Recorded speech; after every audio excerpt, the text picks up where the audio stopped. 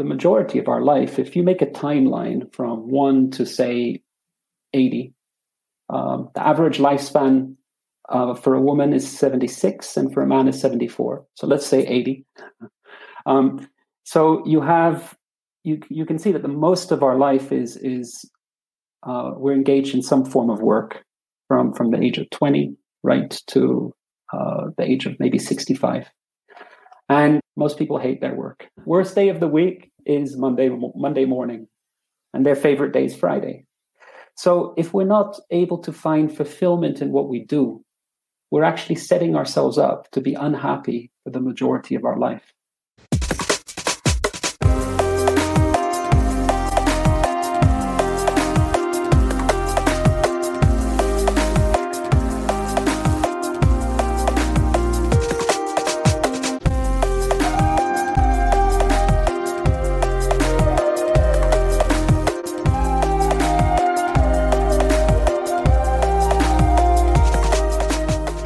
Hello, my friends. We are back. We made it to another episode.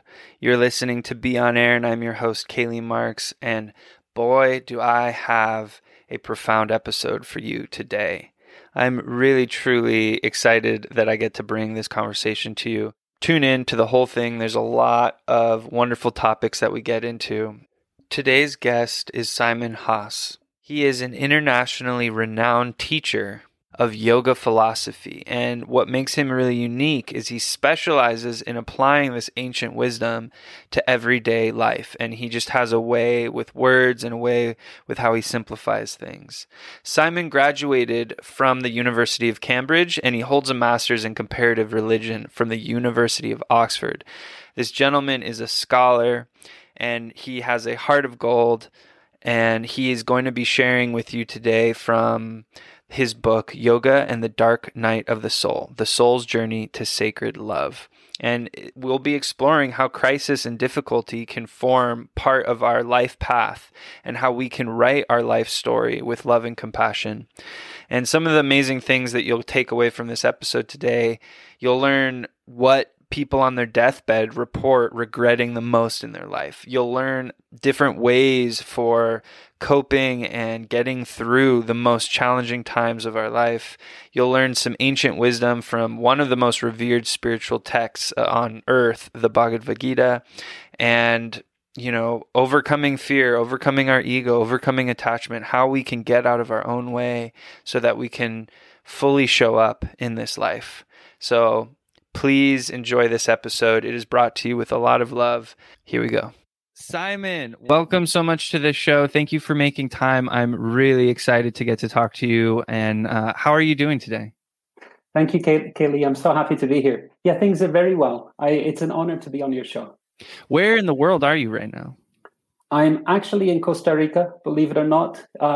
I'm wearing a sweater. It's a little bit cold at the moment. I'm not sure why. Oh, wow. Yeah. You get the impression that Costa Rica is like pure tropical bliss weather all the time. Normally it is. There's been climate change for sure. And yes, the weather patterns have changed now. Yeah, we're starting to see that everywhere, right? And, it's a crazy time on the planet. Maybe everyone always thinks that about the planet, but it certainly feels like the volume is being turned up or the heat is being turned up. And I couldn't think of a better time to talk about yoga and the dark night of the soul. And you're a wonderful author. You've written the Book of Dharma, Yoga and the Dark Night of the Soul. And I have been loving both of them, especially Yoga and the Dark Night of the Soul. Personally, I have probably gone through several of those Dark Nights of the Souls, but in particular lately this year, it has been one of the more challenging times of my life. And the words that the way that you are making the Bhagavad Gita accessible through your book is really astounding. And so I'm really excited to kind of open this up. But I wanted to start by asking you, how did you start writing? Like when was the first time that you really connected with the art of writing? Oh, that's an interesting question. I've always loved writing very much, but I've mostly written for myself. And then as I began studying the texts of India, I found that there's like a cultural there's something of a cultural barrier presenting this incredible wisdom in the ancient texts of India to contemporary readers and audiences. So I began writing, when was this? Maybe 10 years ago now, when I started writing, perhaps 10 years ago, started writing the Book of Dharma. And the idea of that was to make those teachings from the sacred text of India really easy to understand and accessible to contemporary readers. When you were younger, I'm just curious, like, would you write? Was that something that you were attracted to even from a young age, or is that something that you came to later in life? I used to keep a personal diary for a while. I would write stories, especially short stories. I never shared anything of what I wrote. I kept it quite personal, quite private. As a teenager, I started writing poetry, and a lot of the poetry I wrote is quite existential, and devotional poetry also from the Bhakti tradition. I've always loved writing, but actually more than writing, I've been involved in helping others through editing. Mm-hmm. So editing the English translations of my teachers. I've spent many years working on that. So although I've been very interested in writing, most of my energy has gone towards supporting projects through editing. Yeah, and we share a spiritual tradition and path, and in our tradition, there's writer after writer after writer after writer after writer after writer. It's like it's the line of writers, and one of the things that I feel like you've done amazingly with, especially yoga and the Dark Night of the Soul, is really just made it so accessible, and you've brought it through a lens that I think anyone, whether you consider yourself spiritual or not, whether you consider yourself religious or not, whether you're interested in the sacred texts of India or not, you're going to get an enormous amount of benefit from this. And you've really opened it up and simplified. You bring out 4 steps of what the Bhagavad Gita illuminates. And I was wondering if maybe you could briefly share what those 4 steps are. Yeah, sure.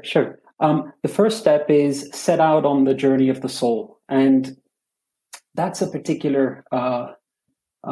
That's encapsulated by the very first chapter of the Gita. And the way that Arjuna, the warrior, so the Gita, for those who are perhaps new to the topic, it's a battlefield dialogue, and it's a classic on yoga. And what's incredible about the Gita is the setting of it, because normally you would think that the Bhagavad Gita, you'd think that a text on wisdom would be shared in a forest setting, peaceful, the bank of a river or a lake. But here you have yoga teachings that are shared in the middle of a battlefield at the onset of war. So the setting is really quite peculiar, you might say. It definitely stands out. And a lot of that is because of the texts of India are the commentators over a long period of time. They've shown that these texts often have different levels of meaning, so different dimensions. So there's the literal dimension. There's often an ethical dimension. There's also a symbolic dimension. So the symbolism of the Gita is really quite important. And the battlefield is known as Kurukshetra. Kshetra means field. And Kuru comes from Kri, which means to do. So it's the field of action. So we're all on the field of action. And action is something we can't escape. Even when we decide not to do something, that's an action. It can have huge impacts for better or for worse. So the field of action can be very much like a battlefield. Unexpected changes in fortunes, frenetic, chaotic, and how to act, how to make the chaotic field of life a sacred place to act. So that's Arjuna's starting point, and he actually begins his journey from a place of crisis. So that's one step. um, one teaching in the Gita, and then you have a second teaching, which is, and these are like broad principles that you find in the Gita. So I'm going to refer to Yoga and the Dark Night of the Soul. Let every step be its own reward. And those are the teachings of Karma Yoga in the Gita. You could say the first 6 chapters cover that. And now, how to put this in a way that is that really connects with people. So often in our life, the actions that we do, they're very much results based. So we're looking into the future, and the action itself, we may not find happiness or fulfillment in what it is we're actually doing. So I think, I don't know what's the age of retirement in the US.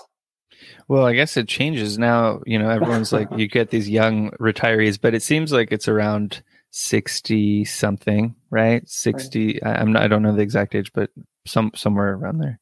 And people often begin work in their early 20s. So the majority of our life, if you make a timeline from 1 to say 80, the average lifespan for a woman is 76 and for a man is 74. So let's say 80. So you can see that the most of our life is we're engaged in some form of work from the age of 20 right to the age of maybe 65. And so I don't know what it's like in the US. In the UK, most people hate their work. Their worst day, similar here. Worst day of the week is Monday morning, and their favorite day is Friday. So if we're not able to find fulfillment in what we do, we're actually setting ourselves up to be unhappy for the majority of our life. So what Krishna, the speaker of the Bhagavad Gita, teaches to Arjuna the warrior is how to find deep fulfillment in what we do, how to make what we do a yoga practice, so that yoga is not something that's restricted to the yoga studio or the yoga mat, but it's continuous practice that our yoga mat is the field of action, the field of life. So that's the second teaching. Can we dive into there a little bit? Because each of these, this is a huge book, and each of these are infinite realms of exploration. But in there, I think it's so important because as creators, as authors, as speakers, as anyone who is trying to bring forward their mission and vision, it's so easy to get locked in this results oriented. Right. I need to earn this. I need to make this amount happen. I need to grow my audience by this amount. And only then will I be happy, satisfied, fulfilled. And it's this constant yearning and striving, and then we never arrive. And so what I'm really getting from the second point is like arrive in every moment of the journey in union with the supreme goal. And I'm curious, like, as you are out there and, sharing your work and stuff, how do you keep that in front of your mind? Because it's hard for me. I'll totally get distracted and just start looking at the goal and kind of lose track, and I won't let each step be the reward. And I'm wondering, how do you personally kind of manage that? I try to follow 3 steps, and I don't always succeed, admittedly. It's a continuous endeavor. So the first step is to be true to who we are, to be true to our nature. We're not all built the same way. And maybe that's one big failing of our educational system, that it assumes that everyone's the same, like a cookie cutter approach. But we have a unique unique personality, a unique set of innate skills. Some of those we can develop over time, but there's so much to us that is unique. And so the first step, the first part of karma yoga, is to be true to who we are. I don't know if you've heard of a nurse named Bronnie Ware. She's quite recently published a book on patients that she was speaking to. So she's a palliative nurse, and that means she was caring for patients who were in their final days. I'm not sure if she's still doing that now. So she thought to herself, I'm not simply going to care for these patients as best as I can. Maybe I can also learn from them. So she began asking them questions. What in your life has gone well? What would you do differently if you could start over? And what's your number one regret? And there was one regret that kept coming up again and again and again. The number one regret of dying patients. I wish I'd had the courage to be true to myself rather than try and live up to the expectations of everyone else. It was the number one regret. Wow. And that's what Krishna tells Arjuna in the Gita. He says, thousands of years earlier, he says it's better to follow your path, even if you make mistakes, than to follow someone else's path and execute that perfectly. So we can have all the trappings of success. We can have the status symbols, the bank account, the large house, whatever it is, however, we think it needs to be measured. But if we're not doing what we're supposed to do, if we're not acting in a way that's aligned with who we are, we'll never feel, there will always be a sense of a lack of fulfillment. So that's definitely something that I try to do. Now, it's not always easy because we often have to do things that maybe don't align with who we are. But I found in my life, at least, that if we make a space, even if it's a small space, for what is true to who we are, that is deeply enriching, and that space begins to grow. It's quite extraordinary. It just begins to grow. We may soon find ourselves just doing that. That is so powerful. And it seems like that exploration of being true to ourselves requires a lot of discernment, which would probably lead us to the third subject of the book, or of the Gita, right? Which is let discernment be the warrior's sword. Right. Maybe you could speak a little bit about that. Those are the three. Those are the final 6 chapters of the Gita, and they are a collection of teachings from the Sankhya tradition, the ancient Sankhya tradition of India. And just for the listeners, so Sankhya, would that be considered sort of like logic and philosophy, and kind of like how to tell what is what in reality? I'm not sure how you would describe it. It's quite close to that. It's sometimes Sankhya is translated as enumeration, but it's much more than that, because it's actually something that is meant to be lived. And so the teachings of the Gita and in India in general are not meant to deliver information. They're designed to transmit or deliver transformation. And so the Sankhya teachings are not meant to be simply kind of contemplated, but actually lived in our life. So probably a better translation, in a way, is the word discernment. So Sankhya allows us to be very discerning in the way we live our life. Now, the yoga teachings of Patanjali, which many viewers will be familiar with, the basis of that, or the foundation of that, is in terms of yoga philosophy, is Sankhya. So Sankhya is the basis of most of the yoga that we practice and know about, at least in the contemporary Western world.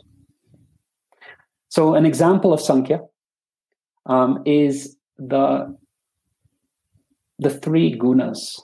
There are 3 qualities that color our perception and make up the world: sattva, rajas, and tamas. And being able to discern the various qualities, these 3 qualities, and how they interact with each other, is a form of yoga. So this is what's really fascinating about the Gita, is that there are 18 systems of yoga, 18 chapters, each one's a system of yoga. And they're very powerful systems. Even, focusing on a single one of them that, there may be different systems will attract or draw different people according to who they are and their preferences. So the system of yoga that is the three gunas, you can apply it in anything. So I'll give you an example. In communication, for example. So communication that is destructive in its nature. So putting people down, trying to dismantle what they're saying, criticism, self-criticism too, of a particular quality. If there's certain type of destructive self-talk that is also in tamas. Tamas literally means darkness. So that kind of communication is in tamas, and it has particular results that come from that. There's another type of communication, and that's in rajas. And rajas is the energy that creates things. So if we have a conversation and I'm trying to convince you of something, or I'm trying to prove that I'm right, or I have some other agenda like that, that is conversation or communication in rajas. Mm-hmm. And then the highest form of communication is in sattva, and it has a completely different quality. It's when two people are able to suspend their agenda in that moment, and they're truly present to the conversation, and they're able to listen to each other. And the result of that is remarkable. And we've all had experience of these kinds of conversations. There's vitality and intimacy. You develop intimacy with the other person. You have this sense that that other person has really has looked into your world. There's been a connection, soul to soul connection, and that's communication in sattva. So the Sankhya teachings are all about different qualities and different aspects of the world and how to differentiate between them. And so this is the sort of discernment is learning how to perceive that we are actually at all times being swayed by these different energies, and with that knowledge, it gives us that, it's like that awareness, just like in any sort of psychological system of the modern time, right? Having awareness over something then gives us that freedom to start to create change in a little bit more space. That's exactly right. And the most important part of Sankhya is understanding that we're not this physical body, and we're not the story that we inhabit. So we all create this story that we take so seriously. Mm-hmm. And we carry that story with us wherever we go. We think we're the central character in that story. And to have a story is not a problem. But when we forget it's just a story, and we take it so seriously, we're prepared to even lose friends over it, then that story binds us, it entraps us. And so maybe the most important teaching of Sankhya is to understand those aspects of the world that we are not. So that wisdom is compared to a sword because it severs our illusions. And it's the illusions that we hold on to that cause suffering associated with time, fear, lamentation, and confusion. Fear is suffering associated with the future, lamentation, suffering associated with the past, and confusion with the present. So interestingly, the Gita, for viewers who have a particular interest in the Gita, the very first verse of the Gita is about a blind emperor who is the root cause of this whole battle. That whole conflict is brought about because of his deep attachment to his own story. And in the opening verse, he's relating his own story, which is filled with fear, ego, and attachment. Mm-hmm. And the Gita begins that way because that's the dominant way in general that we approach life. You mention in the book too, sort of two sides of the dark night of the soul, sort of the conscious, I'm really struggling right now, I'm going through the dark night, and then Dhritarashtra, the blind king, right. he represents this sort of shadow dark night of the soul that we're not even aware of. And that distinction is very interesting. And this also ties into this idea of like discernment and cutting through ignorance, because he's so wrapped up in his story, he's not even aware of sort of that his fate is sealed in a way. Right. Yes, this is a very deep teaching from the sacred text of India, that the various dark nights of the soul or existential crises that we'll experience, they emerge from a deeper dark night that we might not even be aware, that in general we're not aware of, and that's known as in Sanskrit as avidya, and it's a lack of knowledge. But by knowledge, it's not referring to intellectual understanding, but awareness, perception of who we are. We're much greater than the small human story that we hold on to and try and live out. And in fact, that's what creates the existential crisis, when circumstances in the world come about that rupture the fabric of our small human story that we're clinging to. And then suddenly we find ourselves adrift. We find ourselves without purpose and meaning. And that's the underlying cause of the dark night of the soul that we might experience from time to time in our life. Yes, and this avidya, or the ignorance, that in the Gita, it's subtly demonstrated how one rises out of that. And so before we get into the fourth teaching of the Gita, I was actually wondering if you could maybe talk about how it is that you found your spiritual teacher and how he helped you learn all these amazing things and go through your own process with this. And maybe you could, you share the story in the book, but maybe you could share that with the listeners now, because it's really beautiful. Originally, I was interested in archaeology, and I began studying archaeology, and I had heard about an archaeologist named Schliemann. And Schliemann, he went to Greece and to what today is Turkey, and he was looking for the city of Troy. At that time, the classics, the ancient Greek classics, were considered just to be stories with no historical foundations or no historical truth to them.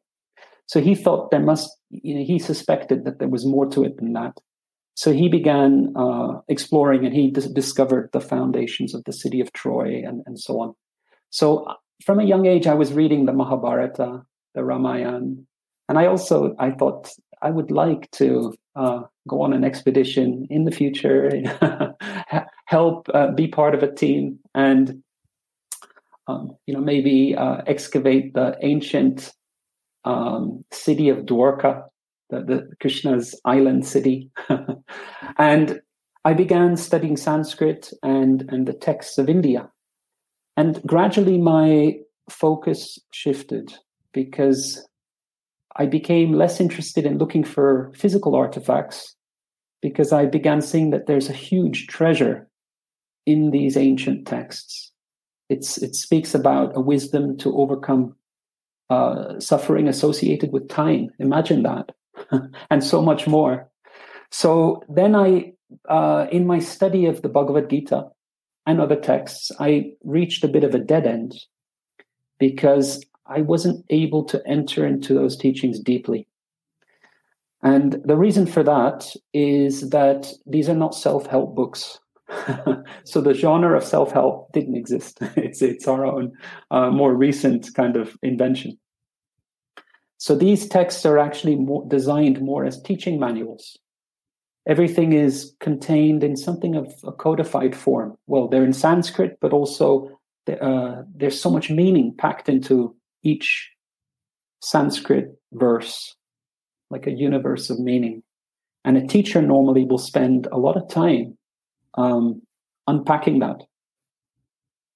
So I traveled to India as a teenager, and I was very eager to meet a teacher.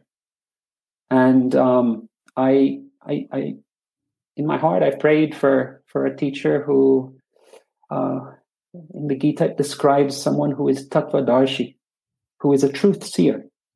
So not just someone who, has maybe memorized or learned a lot. Has a certificate right. on their wall. That's right. That's right.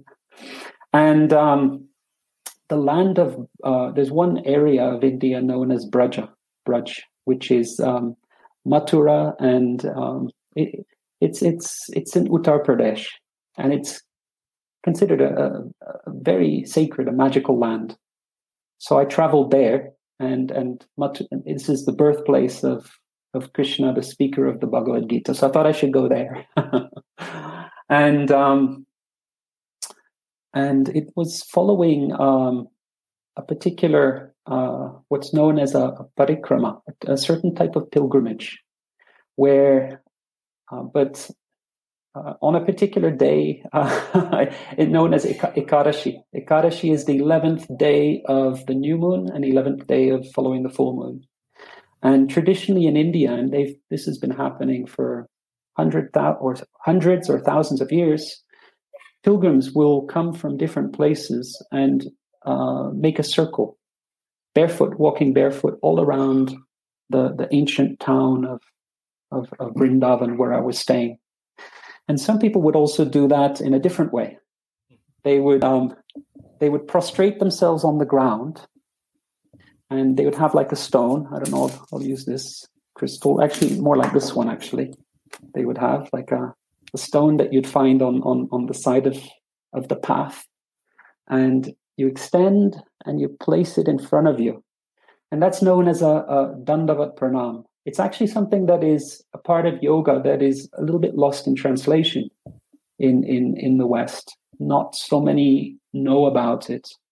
But it's a practice of prostration, which is designed to, it closes down the illusory ego and awakens a prayerful sense of humility in the heart, where you're really letting go of the burden that we carry in our life, this story that we carry of who we are and how we're important or going to become important, or all of these ideas that we have, which are so weighty and so noisy that we're not able to really hear anything beyond that. So this practice, we surrender that. We let that go.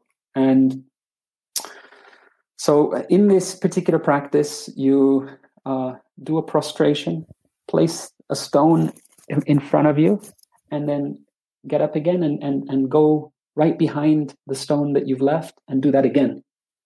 And you cover how many kilometers or miles is it? I think it's like 12. It's a lot walking with shoes. It's a lot walking without shoes. And then if you add in this amazing full body bow on the ground, one rock at a time, it's mind blowing and hard to conceive of. It's something I saw other people do, and I was like, yeah, I'll probably never do that. That looks really, really hard. So you're moving, you're taking a stone, you're doing a full bow, you're putting the stone in front of you, and then are you doing that with one stone? With one stone, yeah. And you just keep moving it. Some people, they do that with a larger number. So I've seen some people do that with 108 stones. Many do it with one stone, and that's what I was doing. It took me 3 days to complete that. Wow. And but it was just the most incredible experience. And in that did you have an intention when you started out? I recall in the book there was sort of a seed, right? My intention was to pray for a teacher, to pray for a Tattvadarshi teacher who could guide me on my spiritual journey, on the journey of the soul. And very shortly after that, I met my teacher, and I knew immediately upon seeing him that I had found my teacher. I'd found that my prayer had been heard. You describe in the book, he sort of, the first thing he said to you was quite mystical and specific, wasn't it? Yes. Well, when I was younger, as a child, I lost my mother at the age of 4. And I never speak about it. Actually, the first time I've ever mentioned it is in this book. Normally, I even met quite a few friends of mine didn't really know this. And so there are various challenges that we experience in life that are quite formative and that make us who we are and play an important role or part or an influence in the directions that we take. So, maybe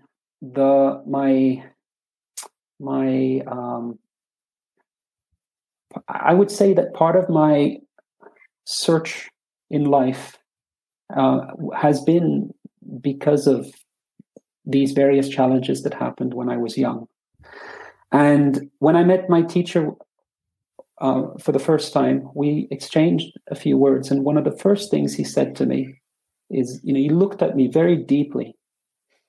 And it felt very much like he was scanning lifetimes, many births.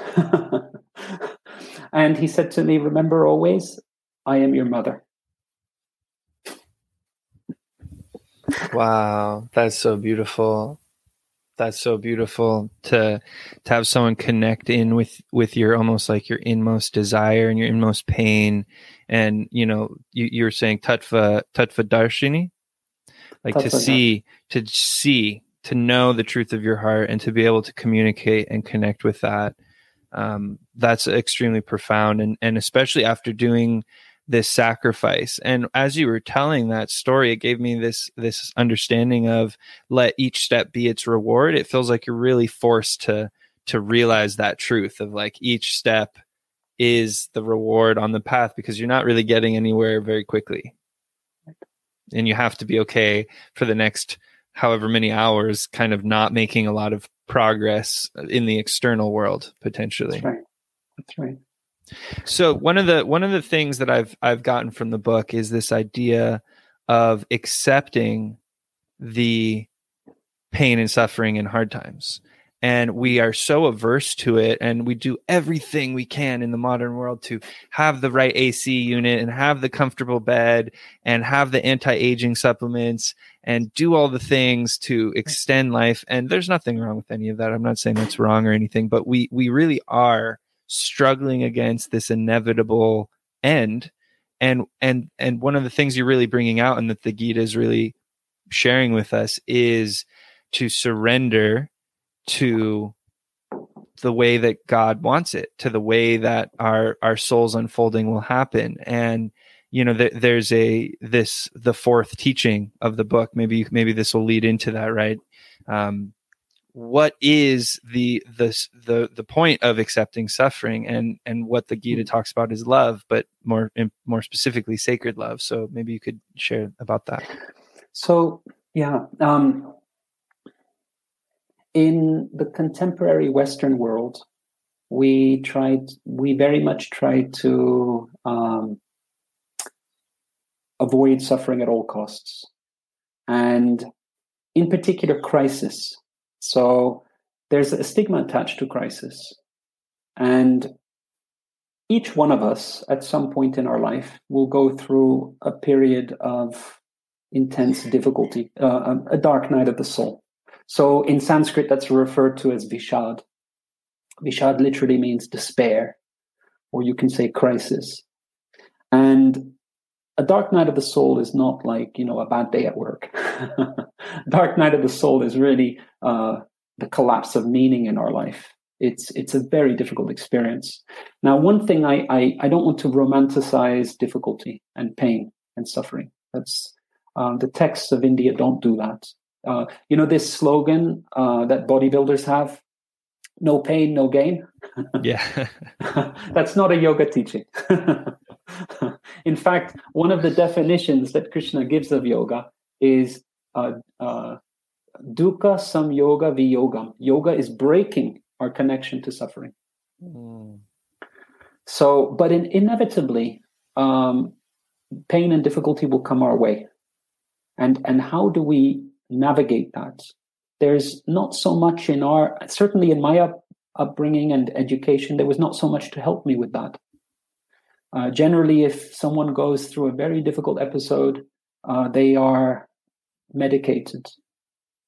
And sometimes for clinical depression, for example, that's necessary and that's helpful. But a lot of a dark night of the soul need not be depressive. And yet it's a very difficult and a challenging period. And we will often, when we experience that, we'll think something's wrong with me.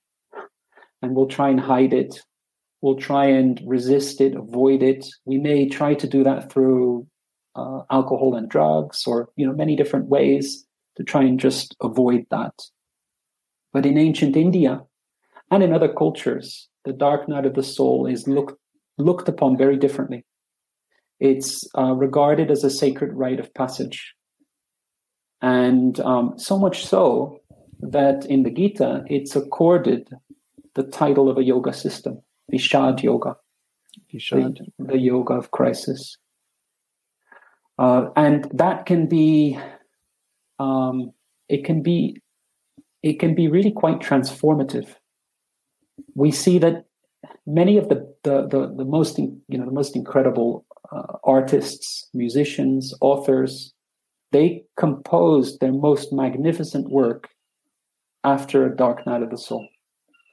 Because what a dark night of the soul will sometimes do, or often do, is we will emerge from that and relinquish the kind of facile mask or identity that we present to the world. We may just give that up, and it can really deepen the soul. The whole world feels like it went through Dark Night of the Soul in 2020, and maybe there was the Dhritarashtra style avidya Dark Night happening anyway, but it became way more apparent. It was an eruption for the whole planet, and we have environmental collapse. We have the collapse of all these ecosystems. We have social justice and equality issues being brought up that needs to be brought up in almost every part of the world. We have the massive health crisis. So there's all these things, the meaning, the fabric of what we thought, the status quo was, or how tomorrow would be, is really becoming clear that we actually have no control over that. And we are all on this amazing spherical, maybe this amazing globe rolling through the galaxies, right, at thousands of miles an hour, completely at the mercy of the cosmos. And it is a time, the more people I speak to, the more journeys I'm hearing about of people going through this. And we aren't necessarily given a ton of really effective tools to handle this, mainly because we think we need to avoid pain too. Everything is trying to escape. And so, your book and the Gita and the sacred texts and the like you said, the training methodologies of the yoga systems are designed to disconnect us, or not disconnect us, but to help us kind of align with our true self. And that true self isn't a self that experiences temporary suffering. Could I say a little bit about Krishna's teachings on pain and suffering? Please, yes. Because that's an immediate and natural response or question we may have. Okay, it's all very well having yoga teachings about crisis, but in the crisis that I'm experiencing, there's just so much suffering. What do I do with that? How do I navigate that? So Krishna addresses that very early on. He says to Arjuna, Matra sparshas tu konteya shitoshna sukha dukada agama pahino nityam tangstitikshasva bharata. And the verse that comes after that as well. Krishna tells Arjuna that there's a difference. He explains that there's a difference between pain and suffering. So pain is inevitable. In our life, there's a certain amount of pain that we will experience. But suffering is optional. So suffering is the story we create around our pain. So Krishna describes in this verse in the Gita that pain is like heat and cold, or shita and ushna. So heat and cold, or winter and summer. So winter and summer will come. There's not much you can do about it. Krishna says, don't be distracted by it. In other words, don't create a story around it. So when I was in India, I had my own experience of this that helped me understand what Krishna is trying to say to Arjuna. So in Uttar Pradesh, in the summer, it's incredibly hot, Kaylee. I don't know if you've experienced it in the summer. I try and avoid it. I think I left right before for Jagannath Puri, right before it got really hot. Smart decision. It's like if you have an oven and you put it on 350 or 400 degrees for an hour, and then you open up the door and that hot wind that blows at you, that's what it's like in the afternoon if you step outside. And no one does, it's empty. The animals, you won't even see animals out at that time. So there's no AC either, basically, right? No AC. The electricity is cutting, so the little fan that you have is of not much use. Sporadically cuts out. And I was, as a monk living in the temple monasteries in Vrindavan and Mathura, I stayed over the summer, and it was incredibly difficult. And the whole time I was thinking, why did I make this decision? I should have gone home. I should have gone to the Himalayas, like that. And then I looked around me. At one point in that experience, I looked around me and I saw that the locals were just not troubled in the same way that I was. And even the children, you see them playing and laughing and going about their daily life. And there I was in absolute agony. And I understood in that moment that most of the difficulty was not the heat. It was the continuous speaking of the mind, the story I was creating around that. So I was thinking the whole time, I need to get out. When is the rainy season coming? Oh no, the fan has stopped again. You've made the wrong decision. This isn't the right thing. So just being aware of that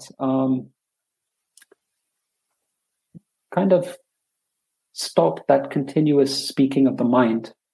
And then the rest of the summer was really not that difficult in comparison to the first half.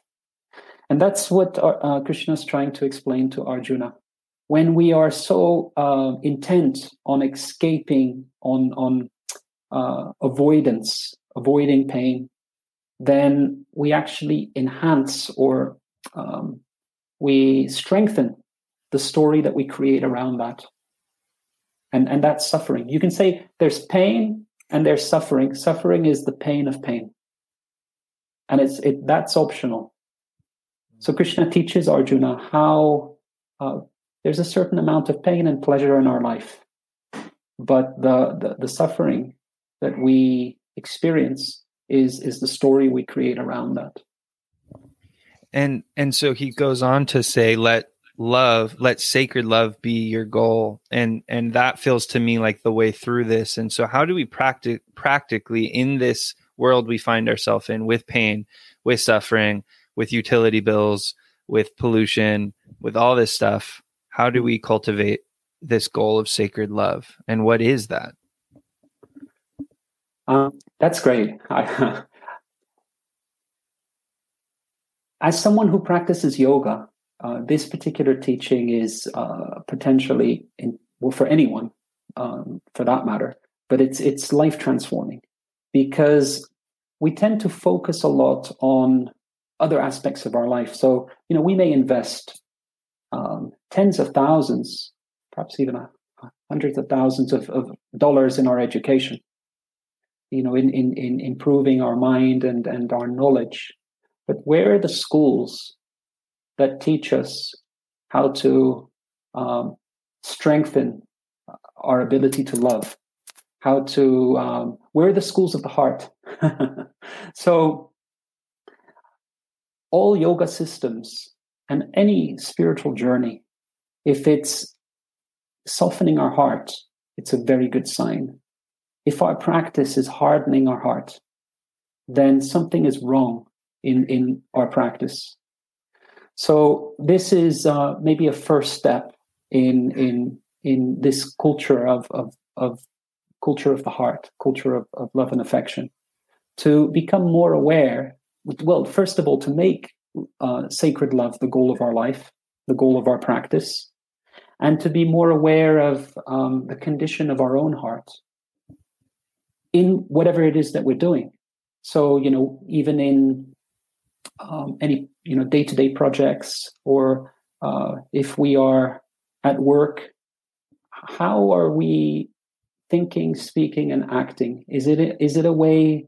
Is it part of our yoga practice, our culture of love and affection, or is it opposed to that? If it's opposed, it's not yoga, but it's known as viyoga, or that which takes us in the opposite direction to our spiritual yoga practice.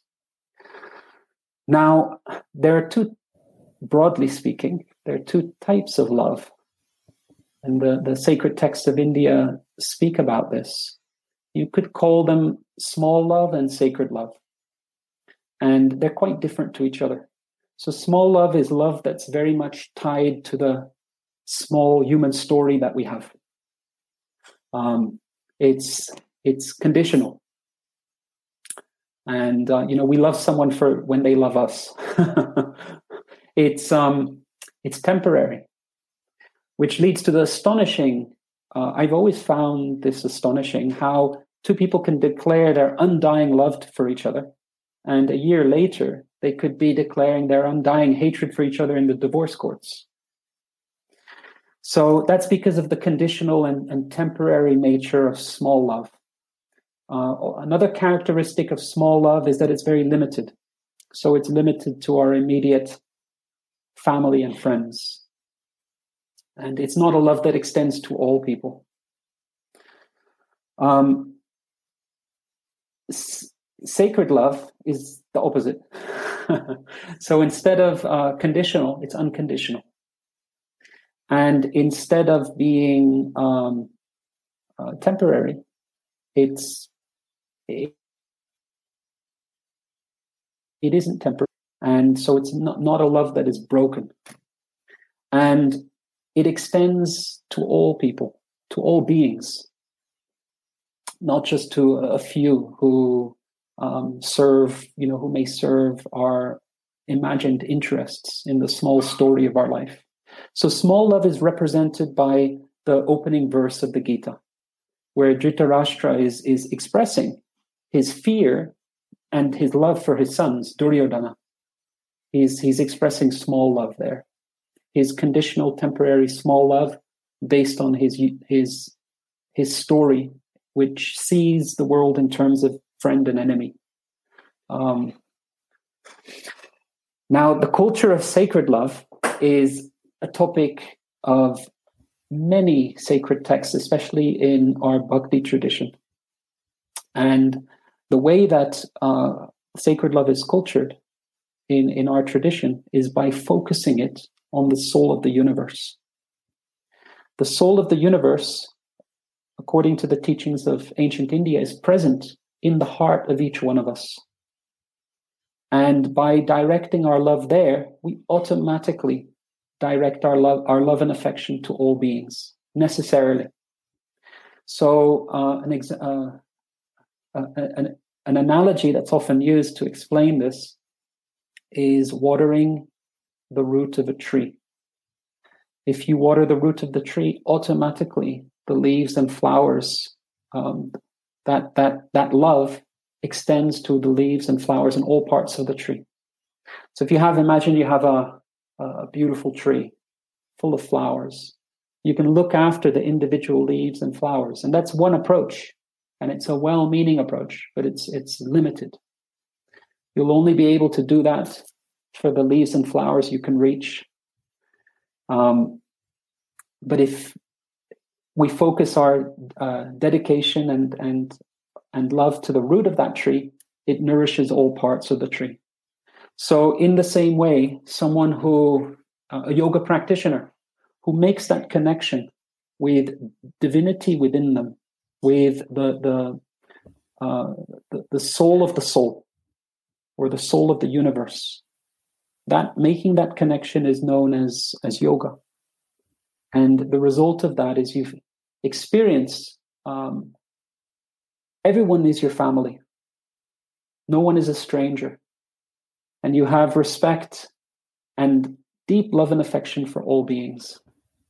Actually, respect, the word respect comes from the Latin respicere, which means to see or to behold.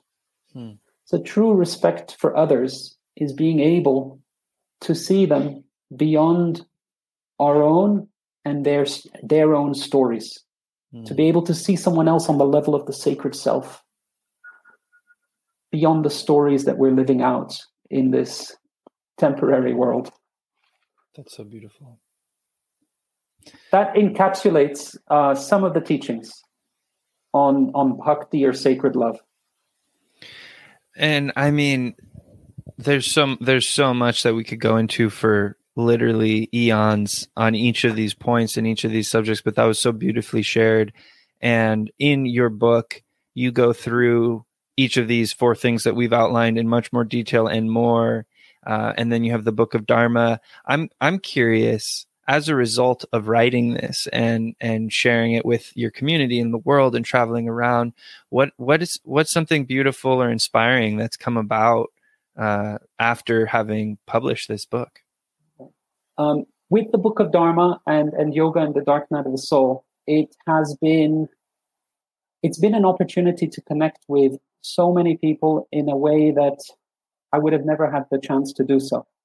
So, because in this book, in both books, I share quite a few personal and really quite, I would say private details about my life and my own journey. So I make myself quite vulnerable in doing that, which was not so easy to do actually for me. I tend to be quite a private person, quite a shy person.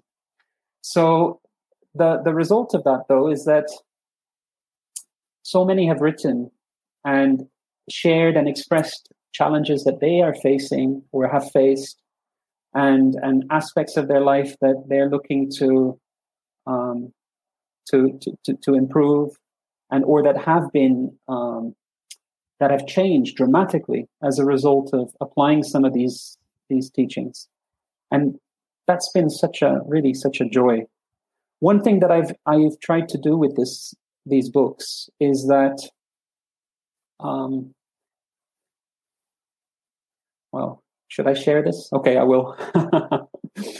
I try to make them part of my practice of devotion, my practice of bhakti. So any funds that come from book sales, for example, all of that goes towards really special causes.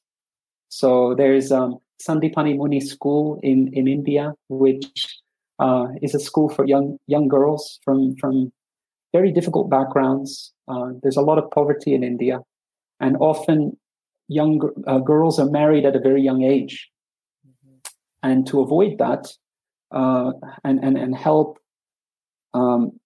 young girls get the education that's the same education opportunities of education as others, right up the way to university, they have these schools, Sandipani Muni School, and so I've been supporting that, and also the giving out of medical supplies and food to thousands of people in the area of Vrindavan, right where I lived as a monk for so many years.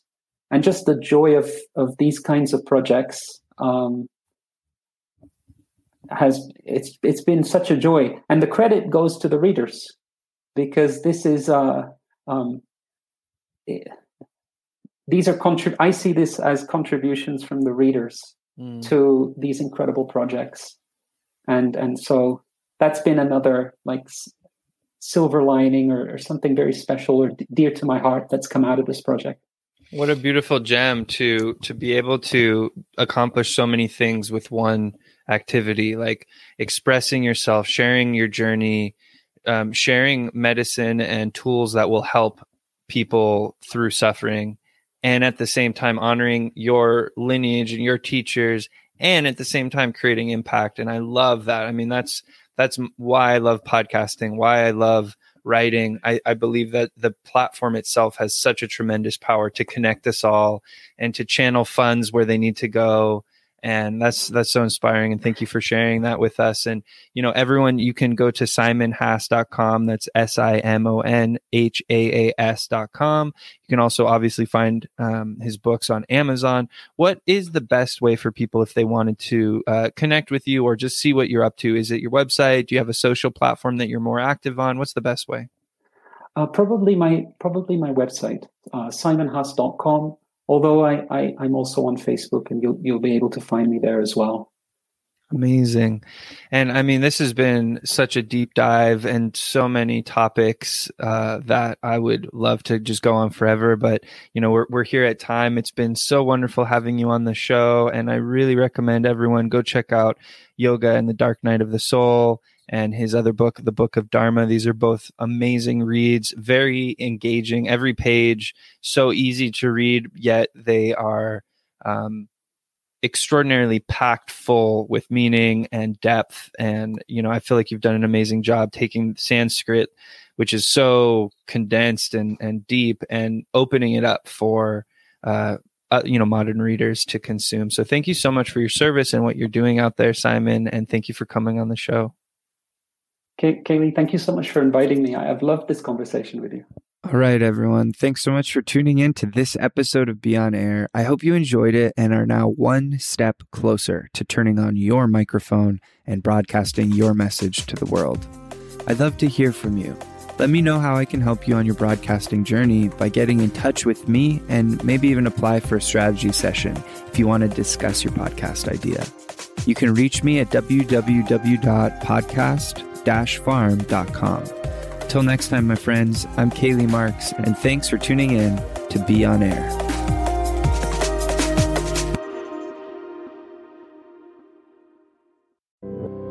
We have this rare opportunity right now.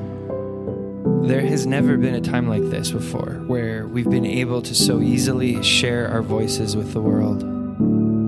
And the planet is going through an enormous struggle and an enormous transformation right now. It's my belief that the best way forward is for each of us to find our purpose, to share our passions, and to communicate with each other so that we can amplify what we love, who we love, and those voices that need to be elevated, we turn up the volume.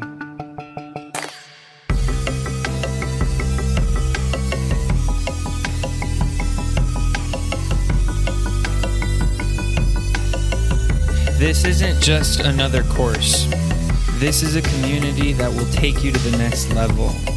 You'll be guided to launch your own podcast and distribute it so that the entire world can hear it.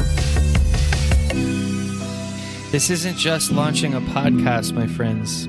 This is about using the power of your voice to amplify what you love.